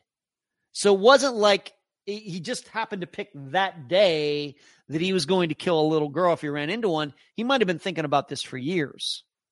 And there is that story out there that years ago he had raped a woman and she wasn't believed. I don't know what to make of that one way or the other, but I'm not really thinking that anybody is really believing that he killed this little girl because he backed into her. That's what insurance is for. You back into her, you apologize, you call 911, you fess up to it, she's okay. The contractor's insurance, there's nothing that was going to come out of this guy's pocket to pay for any of this. He's certainly insured. Now, he might have lost his job, but there are a lot of jobs out there. And he just did it because he wanted to kill her. Why? What gets into these people's minds is beyond me. As I stated last night, I mean, in contrast, a guy like myself who's 52, I'm going out into the world, not every day because I'm a homebody, but when I go out, maybe once or twice a week, when I go out, I'm looking for an opportunity to meet a woman who's going to, change my life and make it better and have a great relationship. Whereas this guy is going out thinking about running into a little girl so he can kill her. I don't know. This is just something, I don't know. Or I guess we have to think about it this way. It's certainly possible that he's done this before. I think did he always live in this area? Did he move there from somewhere else? Could it be that this is not his first time doing this? I think we have to be very, very open to that idea because he backed into her, so he had to kill her. I just don't know if that really flies at all. I mean, he tried to break her neck and then he decided to strangle her. It's very sad. But when it comes to disappearances and, we have to think about this because this was a chance meeting. If that little girl isn't out there, he probably delivers that package and just keeps going. Still has on his mind of killing a little girl. It's just not Athena Strand. Maybe it would end up being somebody else, some other little girl. Or if she had been out there and he just drove right by, maybe he would have said, I got a chance, but then something might have gotten in the way. But he just happened to deliver to that house, and she's out there, and this all happened. And this is what makes analyzing disappearances so difficult because generally, including myself, I think we like to rule out coincidences. This was a coincidence. She just happened to be out there. He just happened to be out there. Neither of them could have predicted the other was going to be there, but they were, and it was disastrous.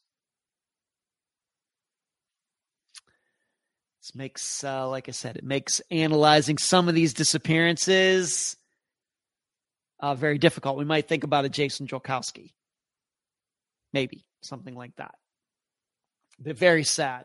Very sad. But certainly, I'm hoping they're looking at this guy's entire work record and where he's lived before, because this has all the makings of, you'd think, a guy who had done this before.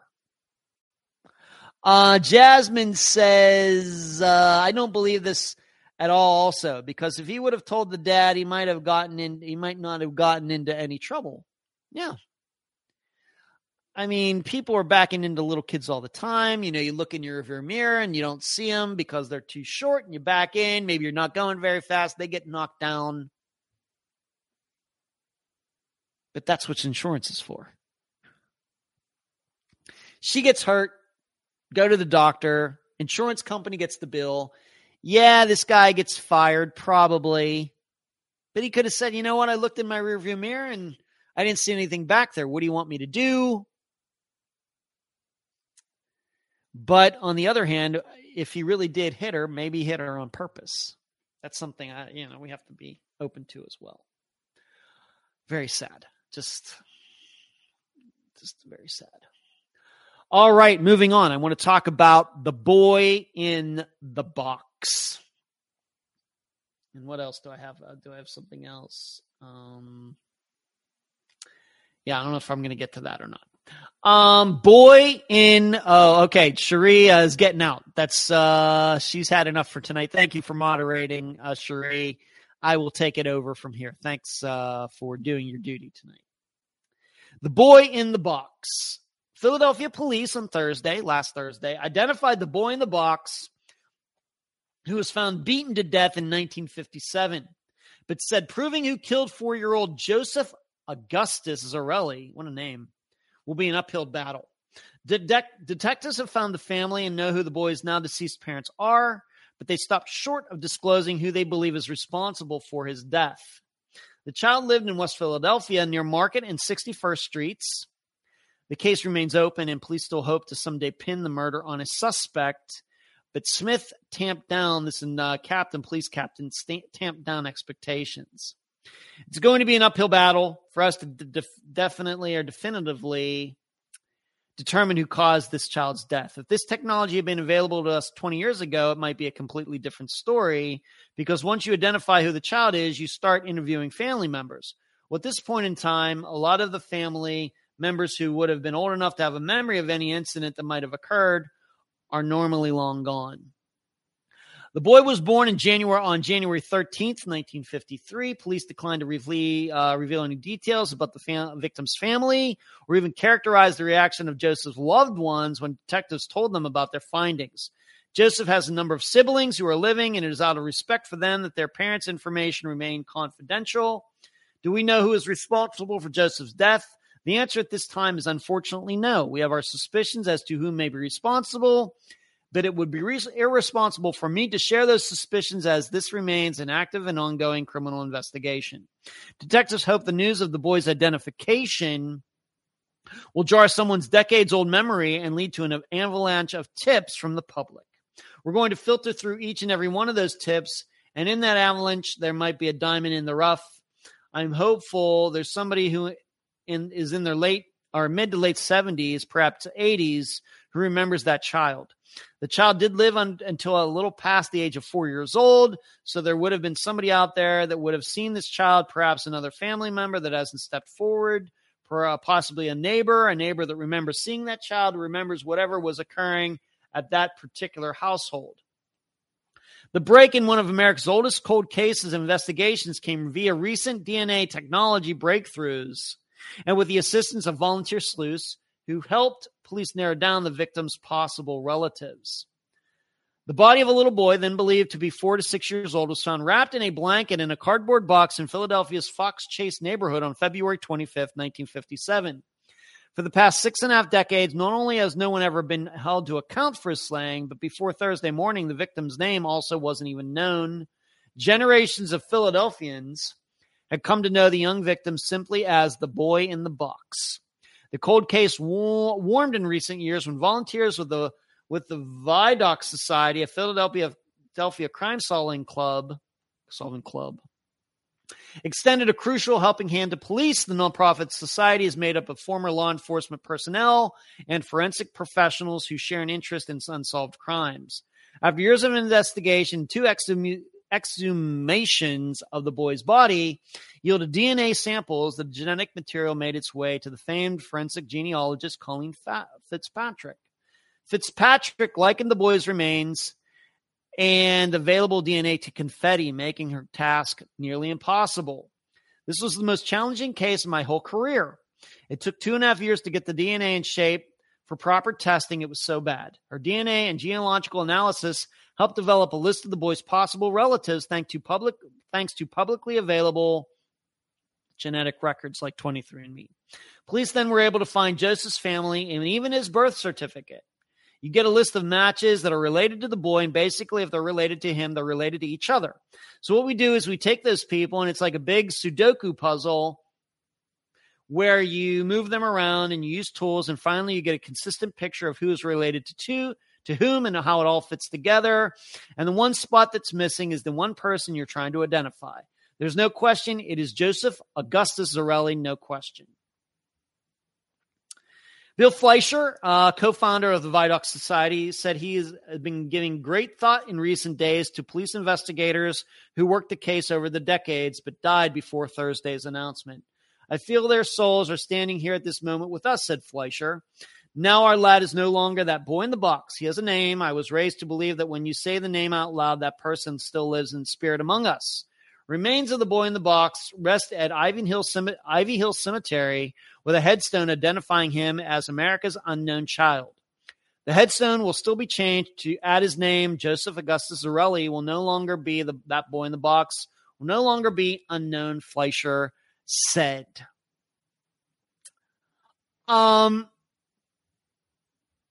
the big question, something that is not mentioned in this article at all.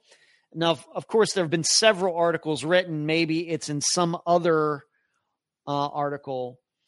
There's no reports on whether this family ever reported Joseph Augustus Zarelli missing back in 1957.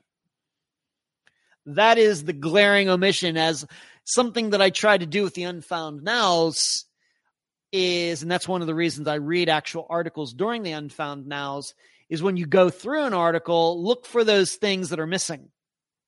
Maybe like elephants in the room, or elephants in the rooms, or elephant in the rooms, however you want to put it.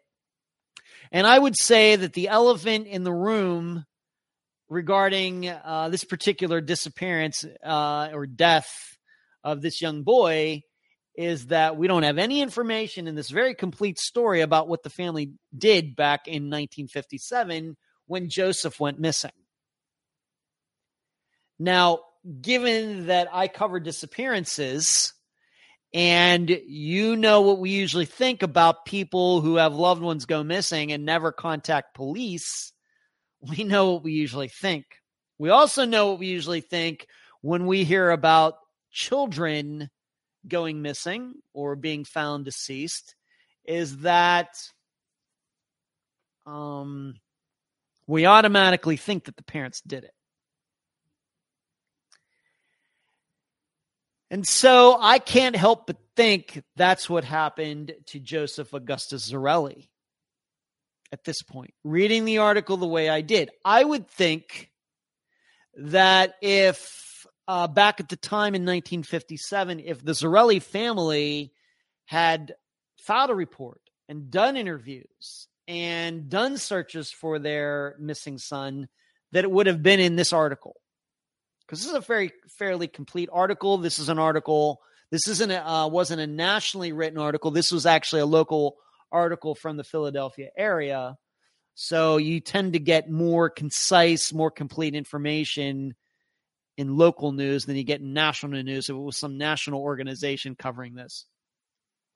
You would think they would have included, well, back in the 1950s, the Zarellis were up in arms. They were posting flyers. They were going door to door. They were knocking door to door. They were just heartbroken over the disappearance of their 4-year-old son, Joseph. Nothing like that in this article. So I got to say, at this point, I got to believe that the family did this. And then maybe this is, we might compare this, if I can just say this publicly, we might compare this to a disappearance we didn't cover that long ago, and that would be Brenda Davidson, where we had her sister Lisa on. And it was like Brenda was here one day and she was gone the next, and the parents didn't want to talk about it. And the older sisters didn't want to talk about it. Everybody was completely mum, which I know all seemed very odd to us when that episode came out a couple months ago. This kind of sounds like that. And very sad, but and dare I say it, in reading this article, you kind of get the feeling that this is what like the police are trying to say in so many words anyway. When they start talking, well, would like to talk to some more family members, and unfortunately the parents are dead, and all of this. This is where my head goes regarding this boy in the box. In addition, I looked him. He wasn't in the NamUs database either.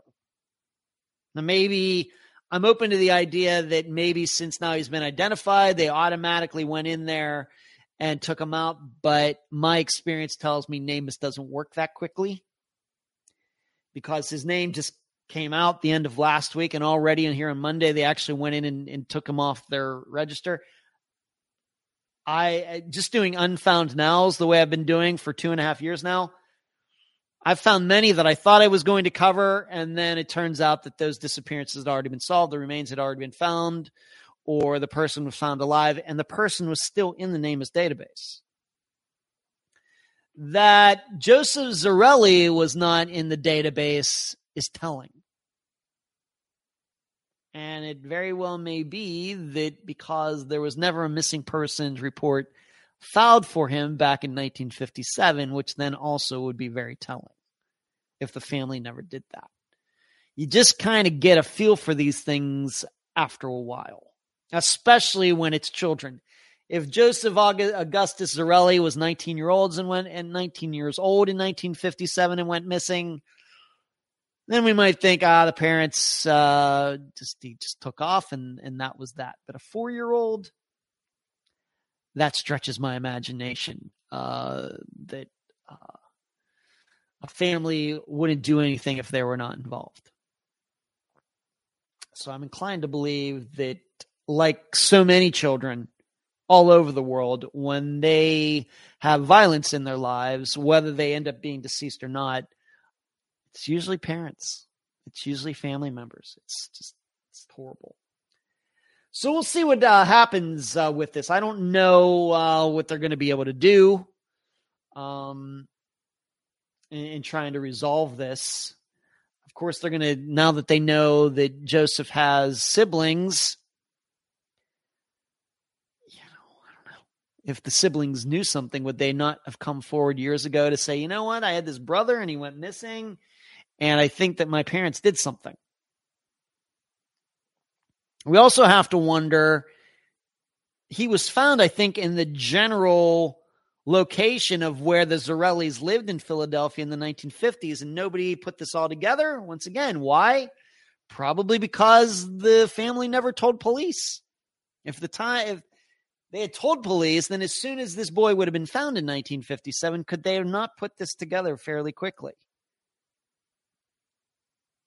So there's also, I think, a main giveaway that this was done by somebody in the family and everybody just kept mum about it. And it happens more than would probably ever like to admit. All right, moving on. I got about 6 minutes to go before I want to talk about Friday's episode. 50 years later, Nancy Carol Fitzgerald was a 16-year-old when she disappeared the day after Easter Sunday in 1972. Now, over 50 years later, authorities believe her remains have been recovered. According to the Monmouth County Prosecutor's Office, skeletal remains first discovered near the Henry Hudson Bike Trail in the borough of Atlantic Highlands in 1988 were recently retested and have been positively identified as belonging to Fitzgerald. Today's announcement marks the culmination of decades of hard work by a network of individuals whose collective determination and ingenuity proved inexhaustible. Wow, that is a statement. In addition to being a testament to their efforts, it's also reflective of our firm commitment to uncover the truth and serve the interests of justice, regardless of how much time has passed or what investigative obstacles might ever stand in the way. According to the Monmouth County Police Organization Office, the teenager's remains were found during a community cleanup event alongside Bayside Drive on December 10th, 1988. New Jersey State forensic anthropologist Donna Fontana studied the grim discovery and determined that the remains belonged to a white female between 15 and 18 years old. The scientists placed the time of her death at some point in the mid-70s.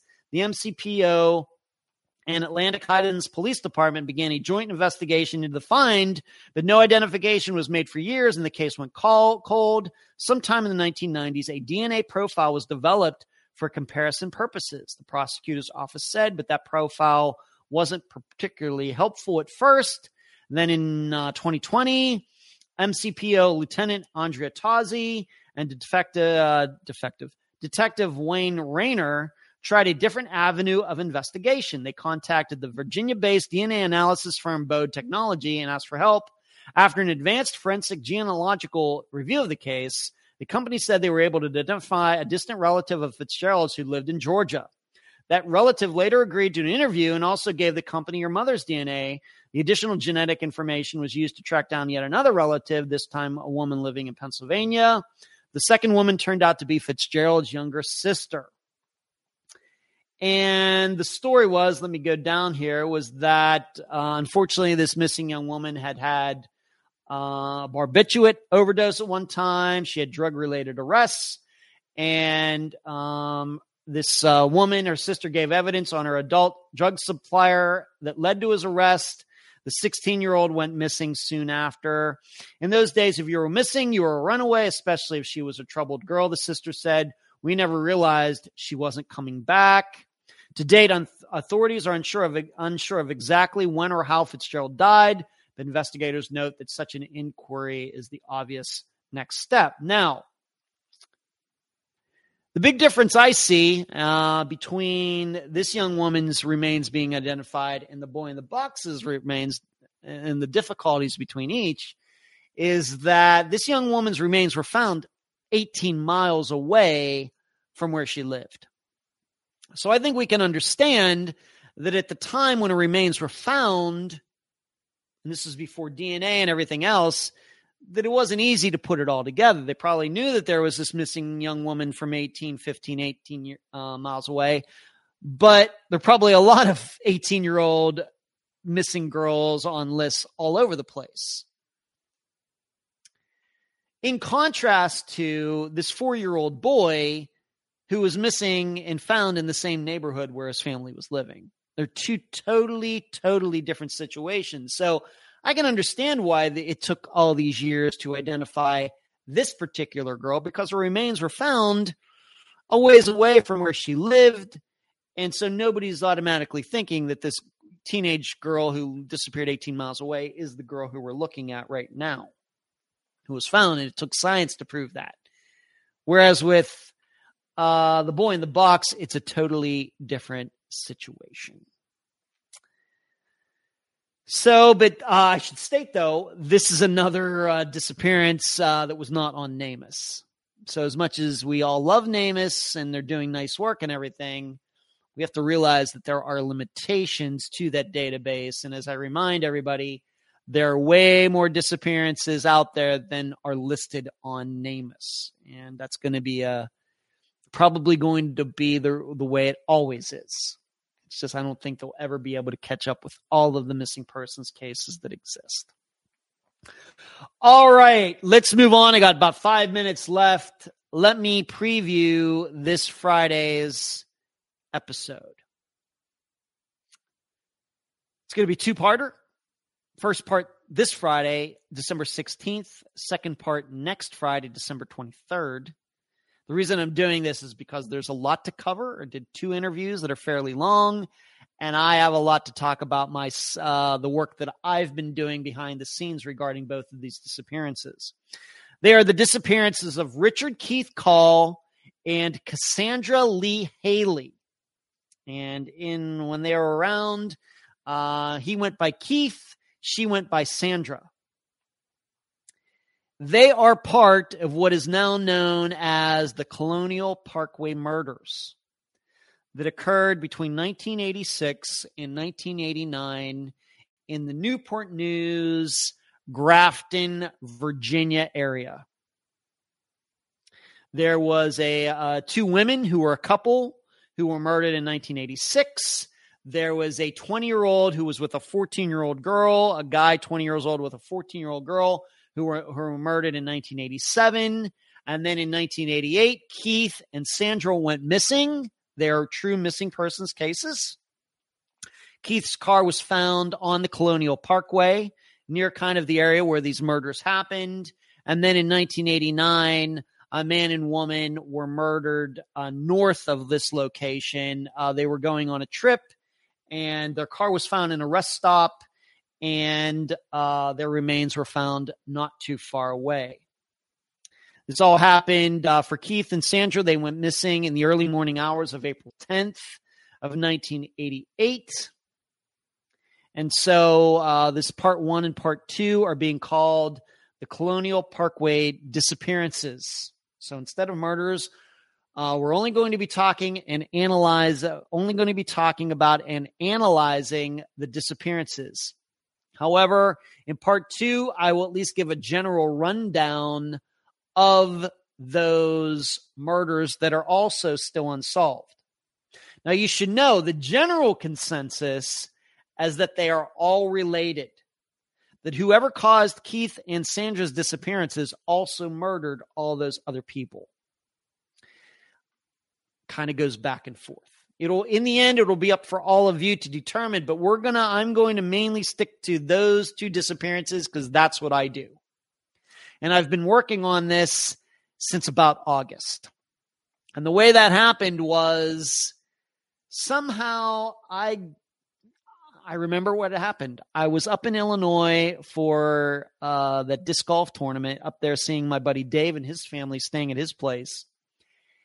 And while I was there, I happened upon, for some reason, the Wikipedia page for the Colonial Parkway murders. I'd heard about them many times before. Murder's not my thing, so I really didn't know what to think. But then in just reading the page, I discovered, wait a minute. 2 of these murders aren't actually murders, but they're disappearances. And that caught my attention. And it was at that point that I said, I'm going to look into these a little more deeply. And then it was into August when I decided, I think I want to do a lot more work on these disappearances, really going back and see who I can talk to, see if I can find some witnesses and everything else, because I thought this would be a good way to illustrate how disappearances are different from murders. And given that I've covered so many disappearances, maybe this is a way to kind of, look at the work that everybody else has done over the years. The FBI, books have been written. There have been some series on the Colonial Parkway murders, and see if what the conclusions that they've come to makes any sense.